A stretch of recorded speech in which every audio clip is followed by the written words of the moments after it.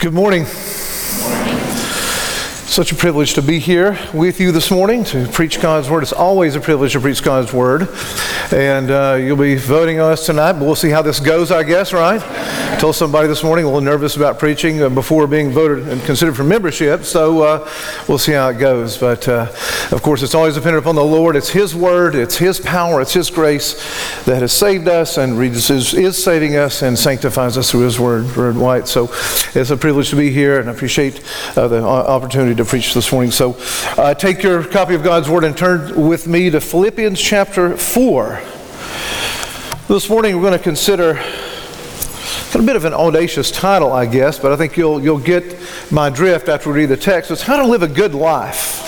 The good life. I'm using the object there, the good life. So how to live the good life. Philippians 4, verses 10 to 13. So let us hear now the word of the living God, where Paul writes under the inspiration of the Holy Spirit, I rejoiced in the Lord greatly that now at length you revived my concern for me, your concern for me. You were indeed concerned for me, but you had no opportunity. It's not that I'm speaking of being in need, for I have learned in whatever situation I am to be content. Now there's a key word. You want to underline something, highlight something, write a big bubble around it. I've learned how to be content. I know how to be brought low, and I know how to abound. In any and every circumstance, I have learned the secret of facing plenty and hunger, abundance and need. I can do all things through Him who strengthens me. This is God's inspired, inerrant, authoritative, all-sufficient word. Let's pray together. Father, this morning I pray that the words of my mouth and the meditations of my heart would be pleasing in your sight, O Lord, our rock and our Redeemer. God, I pray that you would teach us how to be content. That you would teach us to be content in Christ. Teach us all that we have, all the riches that we have in Him, Lord. If there be one here or those here who do not know you, who are looking for love, I pray they'd find it in Jesus Christ, because you find them. You'd work in their hearts to draw them irresistibly, draw them effectually to yourself unto salvation. Lord, I pray that this morning we leave here satisfied in you, that you would plant your word deep in our hearts. You would cause an abundant harvest of righteousness to grow up in us for your glory. Pray all this in the mighty name of Jesus Christ, our risen Lord. Amen. Well, you probably know this. I don't think I have to tell you, but I'm going to say it anyway. Fallen human beings are not naturally content.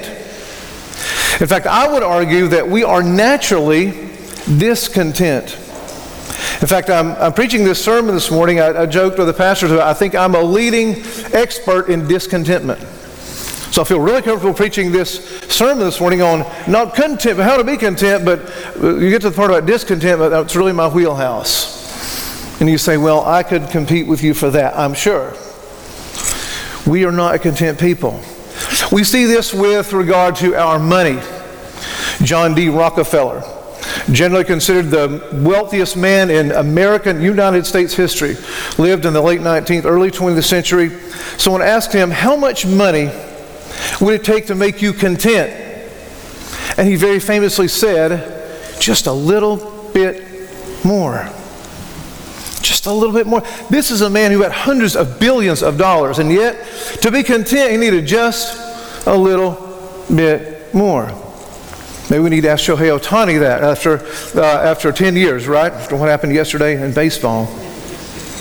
We see this with fame and our athletes. In 2005, after leading the New England Patriots to a third Super Bowl win, Tom Brady, considered one of the greatest quarterbacks of all time, was interviewed by 60 Minutes, and he said this. He said, there's got to be more than this.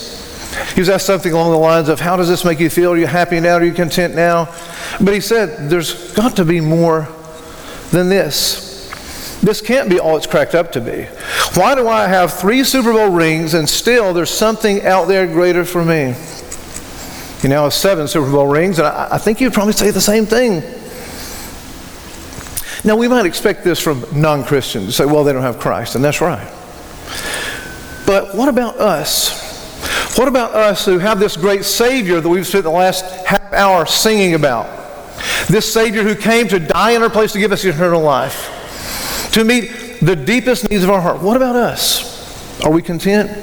Are we really content? We have this immeasurably rich inheritance laid up in heaven, but do we really have contentment? C.S. Lewis said, if I find in myself a desire which no experience in this world can satisfy, the most probable explanation is that I was made for another world. And that's it, isn't it? We were made for another world. This is why Tom Brady is dissatisfied with all those Super Bowl rings, and why John Rockefeller wasn't satisfied with all that money. We're made for another world. Until we learn to find satisfaction in that world and not this world, we're going to be dissatisfied. And we're not going to live the good life. The true prosperity gospel, we might call it. We've heard the heretical prosperity gospel. Well, this is the true riches, finding contentment in Him, I believe. So I would argue that this is one of the major keys to Christian maturity, is contentment. How do we reach that? Well, Paul tells us here, and it's very simple, by being content in Christ and who He is and all that we have in Him. With a new year on the horizon and Christmas season, it's become so commercialized, it's very easy for us now to be discontent, right? And think about, well, 2024 will be better than 2023. 2023 wasn't a great year. I didn't accomplish a lot. I'm very unhappy. I'll be unhappy. I'll be happier in a new year. So we're thinking about this right now. So I thought this was pertinent for us to consider this morning, what Paul says here about contentment. It says in other places. Now, the context is important, of course, as we know, as a church that is given to, praise God, one of the reasons we're eager to become members, expositional, verse by verse, book by book preaching. I'm even a little uncomfortable jumping in like this. So let's get the context. Paul here is showing gratitude for a gift that the church at Philippi has given him. It's likely monetary, and it takes him about 10 verses to do so because he wants them to know that he's sitting here in prison, by the way. He's in prison, wringing his hands over his needs being met. He wants to thank them, but not in a way that suggests that the Lord was not sufficient for him, that He was not enough. So in verse 10, he says he rejoiced at their concern over him, but it's here that we learn the profound lessons as Christians about how to live the good life. Because the good life is the contented life. It's the life that says, in Christ, I have everything I need. I am content in Christ. Is that you? Is that me? Well, my first point is this, and this is good news. At least it's good news for me, and I think it will be for you. We must learn contentment. I might phrase it this way. We may learn contentment. Paul had to learn the secret of contentment. Like I said, we are naturally discontented, but by God's grace, we can learn to be content. Paul did. Verse 11, he says, and we must. I mean, think about this. The inspired apostle who saw Christ, who saw the risen Lord, who encountered Him, had to learn how to be content. That right there makes me feel better. Doesn't you? We have to learn. He didn't come out of the womb. He didn't come to Christ naturally content. He realizes the same thing that we do. We must learn it. So what is contentment? Well, I love the Puritans. They often say things far better than I can. And so a good old Puritan named Jeremiah Burroughs, he defined it this way, and I love this definition. He says, Christian contentment is that sweet, inward, quiet, gracious frame of spirit which freely submits to and delights in God's wise and fatherly disposal in every condition. It is the inward submission of the heart to God. It's that sweet, inward, quiet, gracious frame of spirit which freely submits to, boy, there's where we get in trouble, isn't it? As rebels, we don't often like to submit, do we? Especially when we don't understand the ways of God with us. But it freely submits to and delights in God's wise and fatherly disposal in every condition. Michael Scott Horton who's a contemporary teacher, says, being content with life means joyfully accepting the circumstances in which God's providence has placed me. And that's a good summary of what Burroughs said. Joyfully accepting it, not grudgingly accepting it. How can Paul do this? How can we talk about contentment? How can Paul say, I have learned the secret of being content? Well, it's very simple. He has Christ. I've learned to abound whether I have little or much, he says. And he's writing from prison. Have you ever realized that a lot of our Christian heroes are jailbirds? Right? Paul is. He's in prison. He's talking about being content. He's telling us this morning, I don't think any of us is in prison, right? You probably drove here in a car. You probably had like a screen in your car. You probably have phones. You can, we're really spoiled, but yet we're discontent. But Paul in prison says, I've learned the secret of contentment. I have Christ. He fleshes this out a little bit, I think, in Timothy 6 through 10. This is, now there's great gain in godliness with contentment. For we brought nothing into the world, and we can take nothing out of the world. But if we have food and clothing, with these we will be content. But those who desire to be rich, or you might insert there famous or popular or have thousands of followers on Facebook or whatever it is that makes you happy in this world that you don't think you can live without, whatever it is, he says, for those who desire to be rich or that, fall into temptation, into a harmful snare, into many senseless and harmless desires that plunge people into ruin and destruction. For the love of money is a root of all kinds of evil. He's not saying money is the root of all evil, but the love of money, right? The love of money is the root of all kinds of evils. It is through this craving that some have wandered away from the faith and pierced themselves through with many pangs. In other words, when they've sought to find their contentment in something in this world, they've wandered away from the faith. Because they didn't find what they're looking for. To quote a good old 80s song, they were looking for love in all the wrong places, weren't they? And in a place that cannot be found. It can be found in money. But think about John Rockefeller, just a little bit more. Are you kidding? And there are times I think if I had all that money, that's all I'd need. I'd be happy. I've got everything but that. Then I'd be happy. I can pay all my bills. But no. The love of money is the root of all kinds of evil. That's just an illustration. Paul's a great preacher. It hits home with us, doesn't it? So we must learn the secret of contentment. One who is content in Christ can handle any situation with peace and joy. See this in verses 12 and 13. I know how to be brought low, and I know how to abound. In any and every circumstance, I have learned the secret of facing plenty and hunger, abundance and need. I can do all things through Christ who strengthens me. One who is content in Christ can handle any situation with peace and joy. I can do all things through Christ who strengthens me. Now we have this on our desk usually in our workplace, and it's like we're spiritual supermen, superwomen who can leap over the devil in a single bound and things like that. We think that's what it means. It really doesn't mean that. It's actually a far greater promise.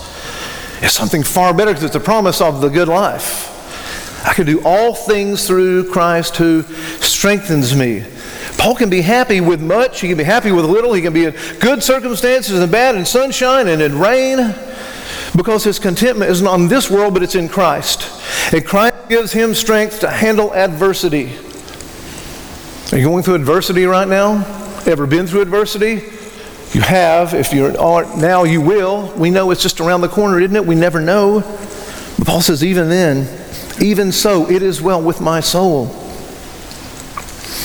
And this means that we can handle adversity, even suffering, well by God's grace. And afflictions will come. Some of you, you're in the throes of it probably right now. Even if you're coming to the holiday season, you've lost someone this year you loved, and you're just dreading, oh boy, I got to face Christmas and got to talk a lot. I'm just down because I've lost someone. It may just be that. But afflictions will come. Adversity will come. We live in a fallen world. It's dangerous, isn't it? Growing more so seemingly all the time.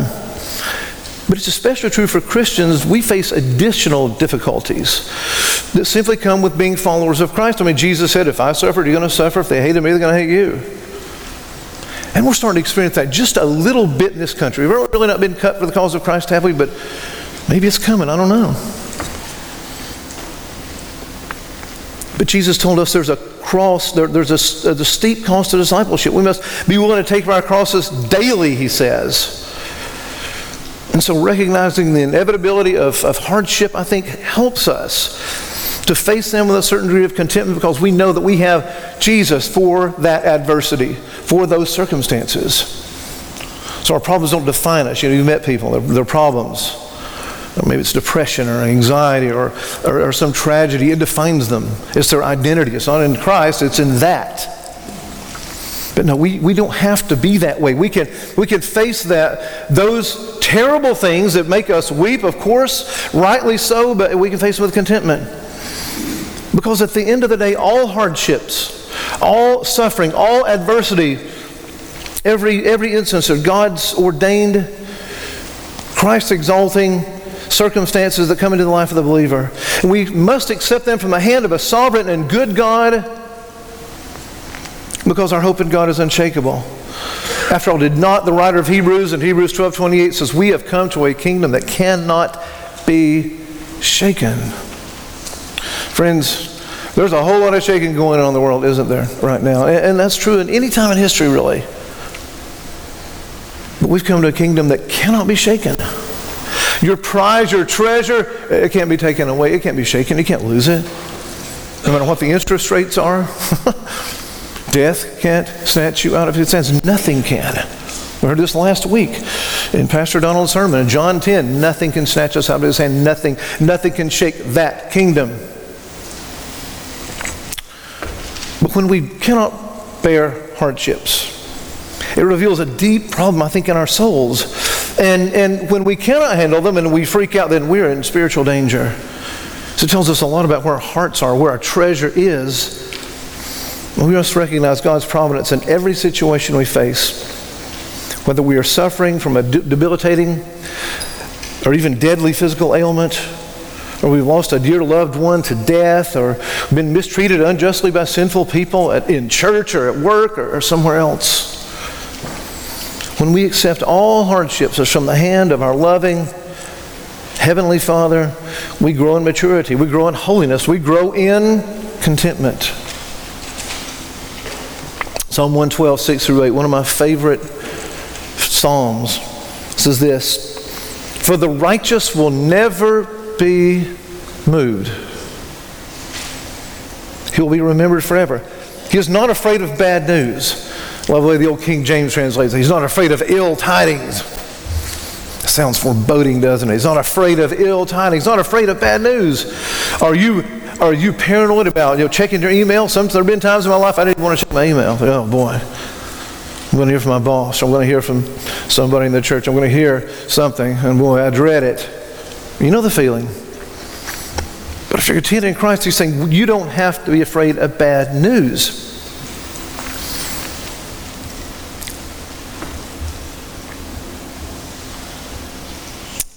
He says his heart is steady. He will not be afraid until he looks in triumph on his adversaries. Your heart can be steady in the cauldron of suffering. Think of Job.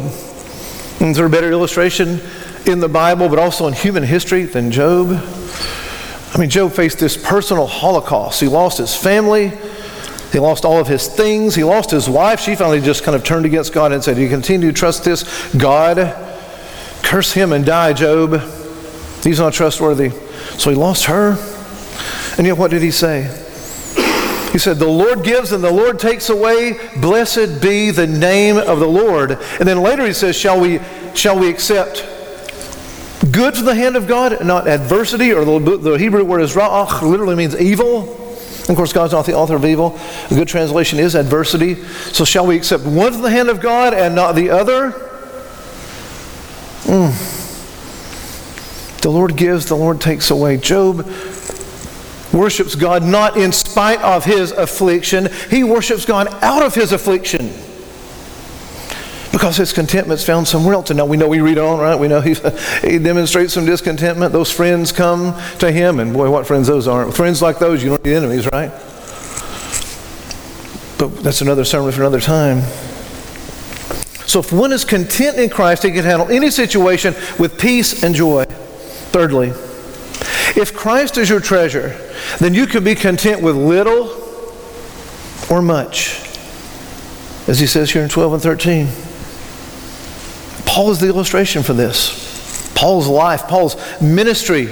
Paul has learned to be content in whatever circumstance he faced. What are circumstances? Well, let's look at 2 Corinthians 11. Just a little bit back to your left.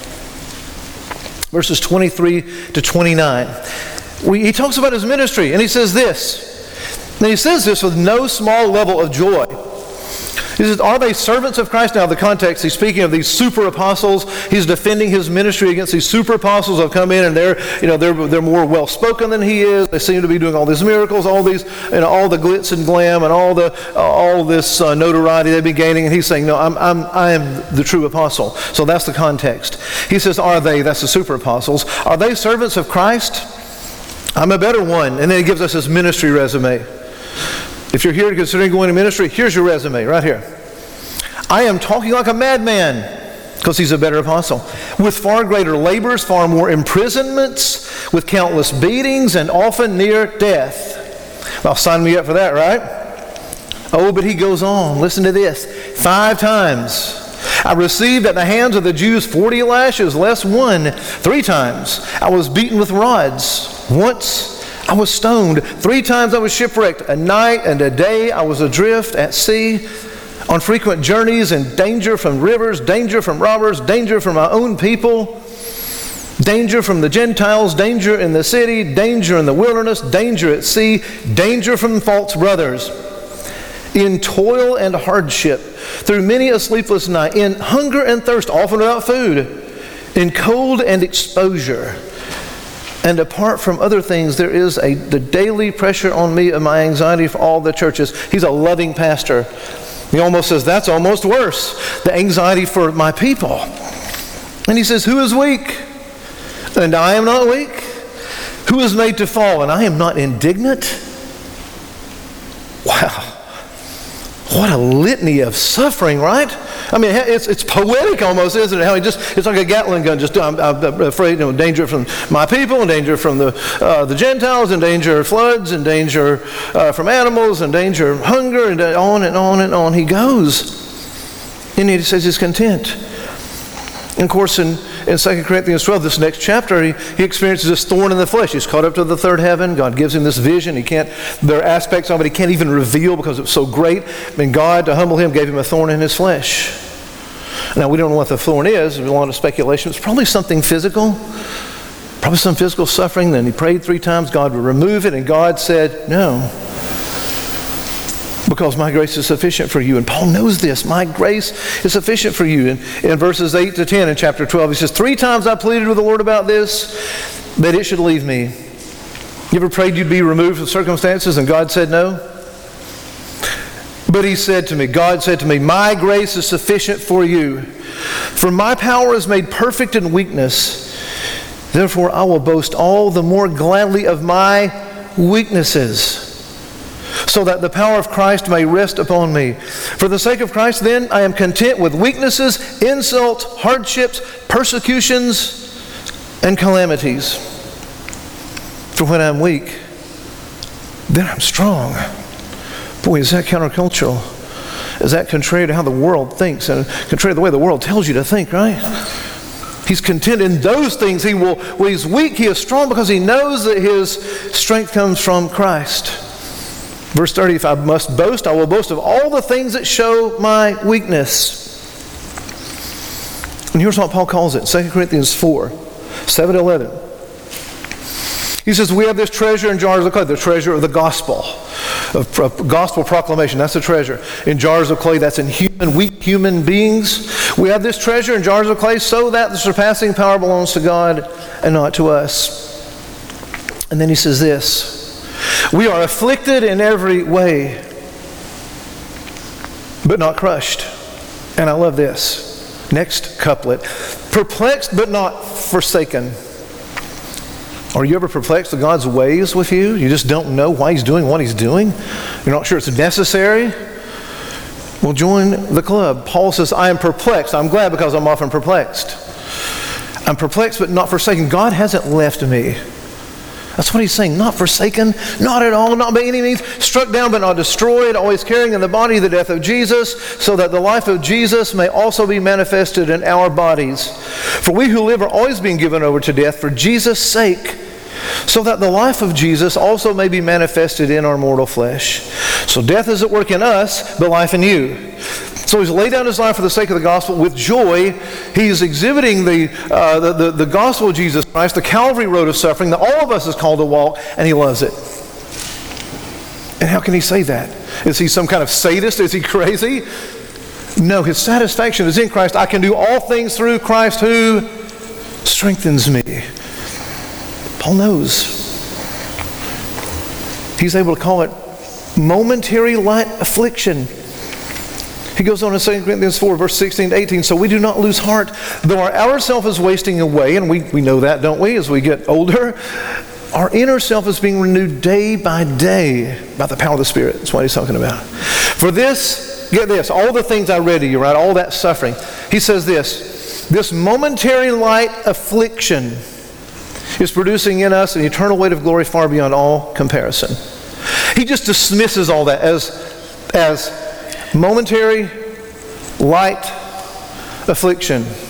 Have you suffered like the Apostle Paul? I can't say I have. I've got to be honest. I don't know if I've ever even been cut for the sake of the gospel.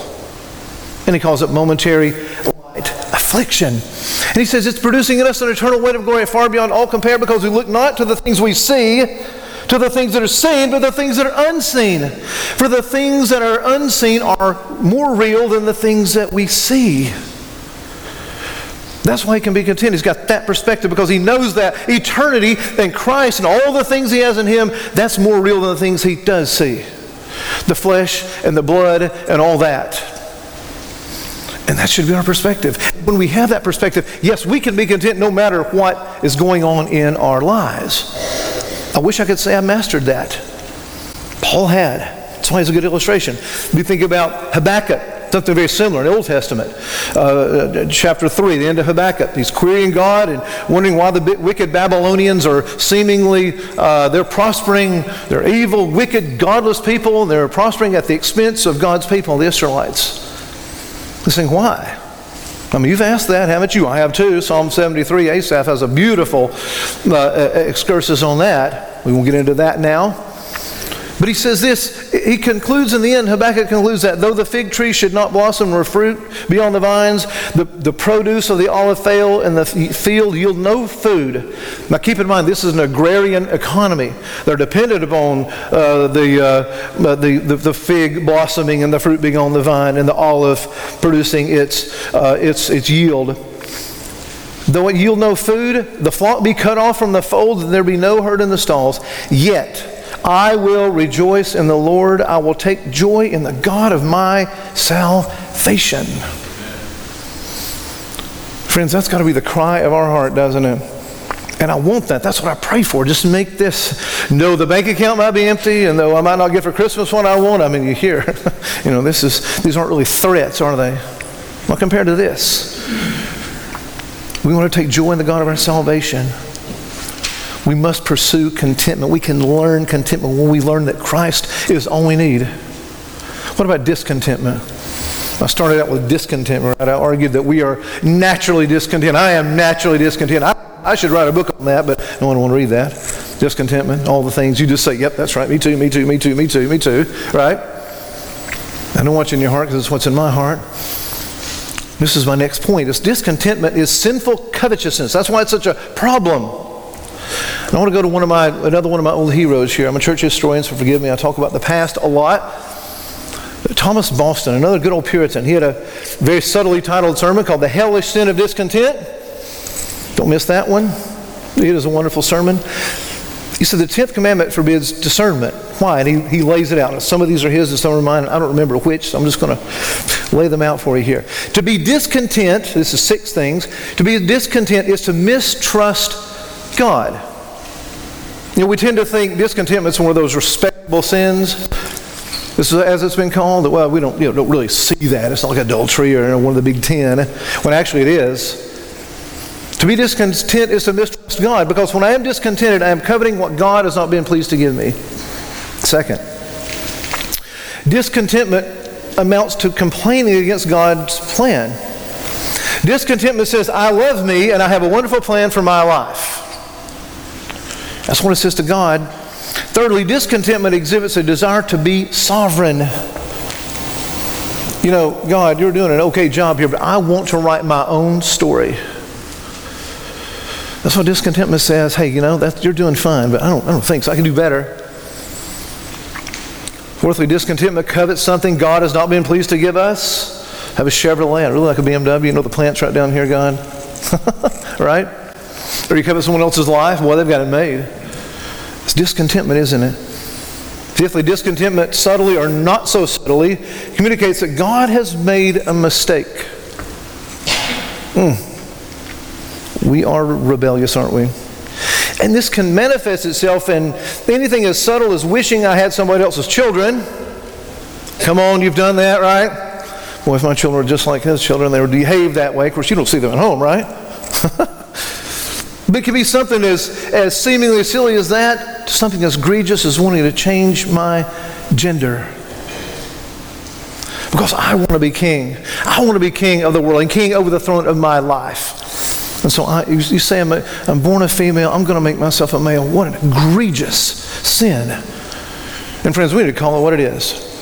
And I'll be afraid without any fear, because God's word is clear. But that's discontentment. That's a species of discontentment that it just goes all the way, doesn't it? But we need not be self-righteous that we've not gone that far, because we're discontented about lots of other things. And thank God we've not gone that far. Sixthly, discontentment denies the wisdom of God and exalts my wisdom. I mean, isn't this precisely what Eve did in the Garden of Eden when she said, did God really say? Or when the serpent said that and she bought into it? Has God really said? So really, at the heart of the first sin was discontentment, not being content with the God who made you. That's part of it, isn't it? So how can we be content? Well, verse 13. I can do all things through Christ who strengthens me. Now follow the logic here, the apostles' logic in these verses, and apply them to situations in our life. And here's some application points as we get toward the end here. 1. Conditions and circumstances in life are always changing.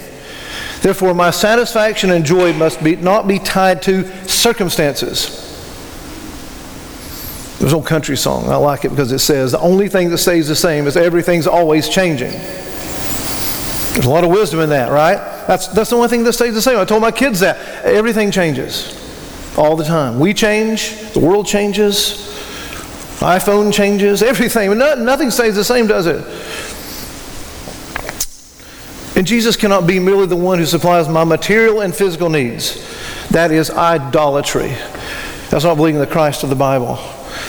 I mean, let's face it, any fool would want that Jesus who can give me prosperity and fame and fortune. Yeah, the prosperity Jesus, yeah, any fool would want that Jesus, right? No wonder there's thousands of people in those churches. I see why. Yeah.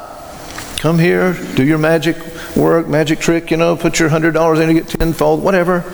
Those false promises, I get it. Place to the idolatry of the human heart. I mean, to want Jesus who merely gives me material things or good health and not the Jesus of the Bible is just simply idolatry. It's worshiping the gift and not the giver. John Piper said this, and it's hard to hear. But I think it's good for us to hear. He says, I'll tell you what makes Jesus look beautiful. It's when you smash your car and your little child smashes through the windshield and lands dead on the street. And you say, through the deepest possible pain, God is enough. He is good. He will take care of us. He will satisfy us. He will see us through. He is our treasure. Whom I in heaven but you? And on earth there's nothing that I desire besides you. My flesh and my heart, my little child may fail, but you are the strength of my heart and my portion forever. That makes God look glorious as God, not as a giver of cars or safety or health. That makes God look glorious as God. God is most glorified in us, and we are most satisfied in Him in the midst of loss and not prosperity. And I think the Apostle Paul would hear that. You say, that sounds harsh. I think the Apostle would hear that. Say, amen. And that's what he's saying is, after that whole litany of his suffering,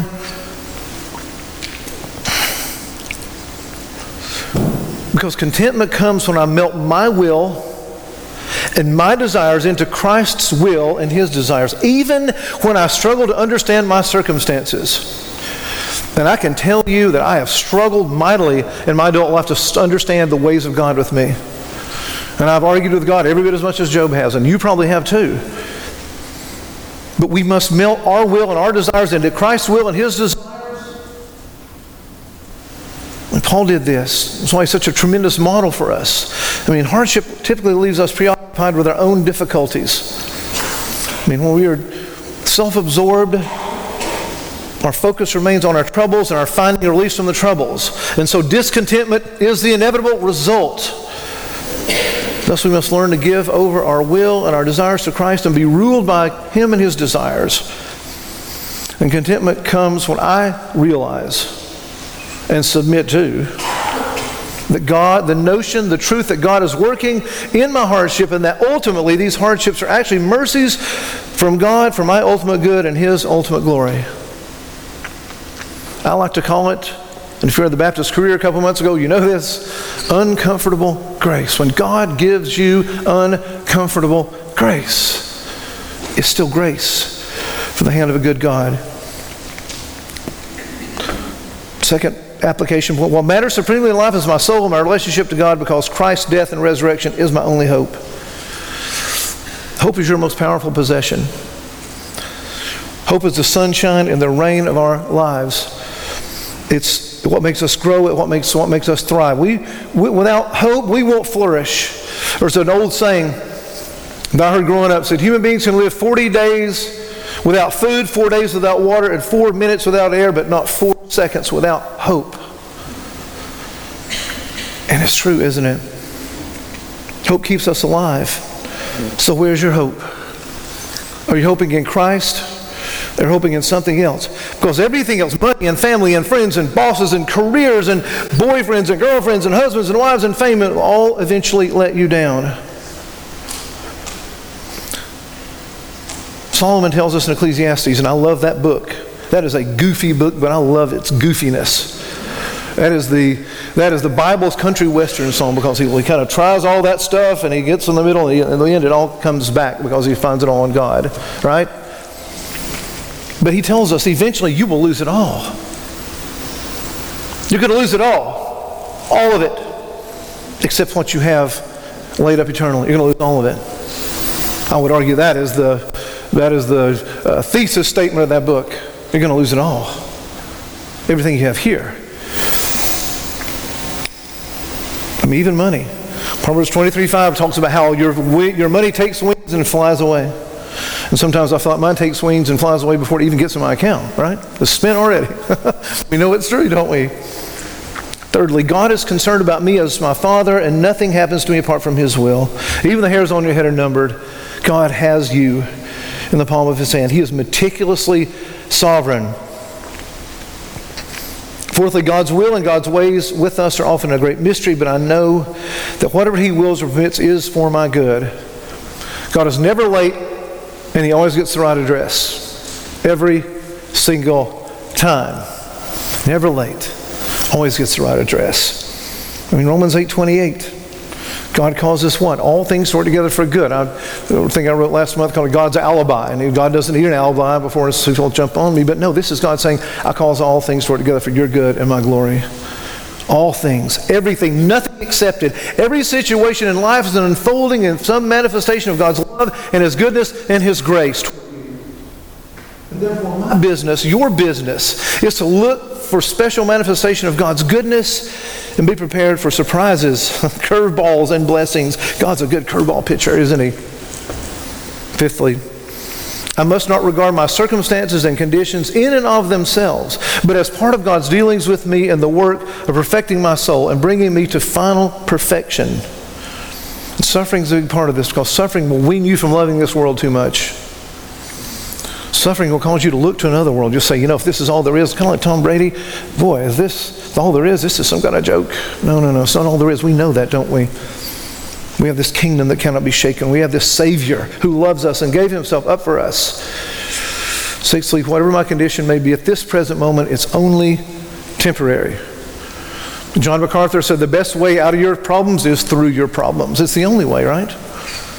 And it's temporary. It's through your problems. You're going to go through these things, and God's going to shape you and mold you and make you more like Jesus and cut away discontentment and make you be content in Him.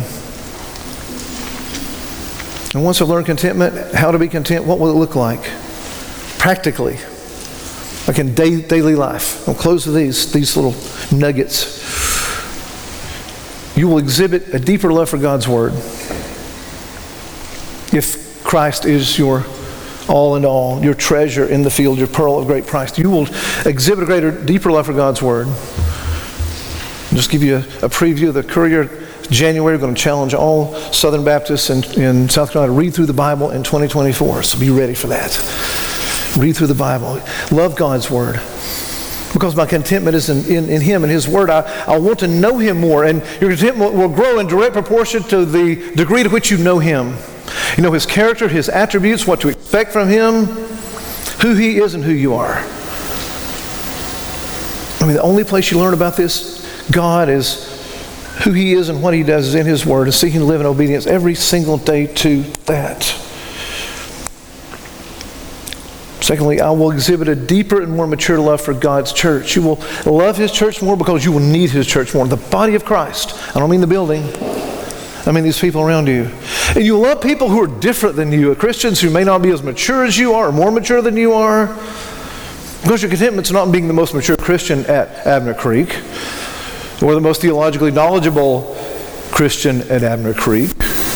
Or whatever it is, it will be loving God and loving your neighbor, loving those people around you, and benefiting from those people who may not agree with every point of your theology, or they may not be like you or from the same place you are. They may be from the deep south, up north, somewhere else in the country, but you'll love them.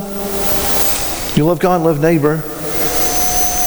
Thirdly, I will not fall apart when adversity comes. I will rest in the absolute sovereignty of God and in His prerogative. I encourage you to memorize Psalm 112, verses 6 through 8. Write that over the door of your hearts. The righteous will never be moved. He's not afraid of those ill tidings. I will not fall apart when adversity comes. Finally, I want others to know the great gain that comes from godliness with contentment. That is evangelism. You will, this Christmas, you're around lost relatives, you'll share the gospel with them, because only in Christ will they find hope and peace in the good life of contentment, because they know where they're going, they know who they are, they know whose they are. So we find contentment when we look at the cross of Christ. Why would we want anything more than what He has given us? Christ calls His people and says, if anyone want to come after me, let him deny himself. He even says, if he hate not his own father, mother, wife, and children, brothers and sisters, yes, even his own life, he cannot be my disciple. Right? That's because we're content in Him. He is our all in all. The only way to do that is through content in Christ. And when we're content with Christ, we can say with Paul what he said back in chapter 3, verses 7 and 8. He says this, but whatever gain I had, and he gained a lot, whatever gain I had, I count as loss for the sake of Christ. Indeed, I count everything as loss because of the surpassing worth of knowing Christ Jesus my Lord. For His sake, I have suffered the loss of all things and count them as rubbish in order that I may gain Christ. May it please God to give us grace to find that kind of contentment in Him in this season and in the new year and every season and every year. Let's pray together.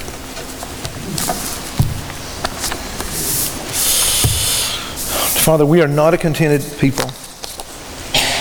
I do not come claiming to have conquered discontentment. But God, I pray that You would cause us to delight ourselves in Christ to the degree that we are stable when the winds of change and the storms of life blow into our lives, that we find our stability in that great anchor that's anchored in heaven. And Father, do it in us so the world might see us and they would wonder what the hope it is that we have in us that makes us so stable. Oh Lord, do it in us, not for our glory, but for yours. Through Jesus Christ our Lord. Amen.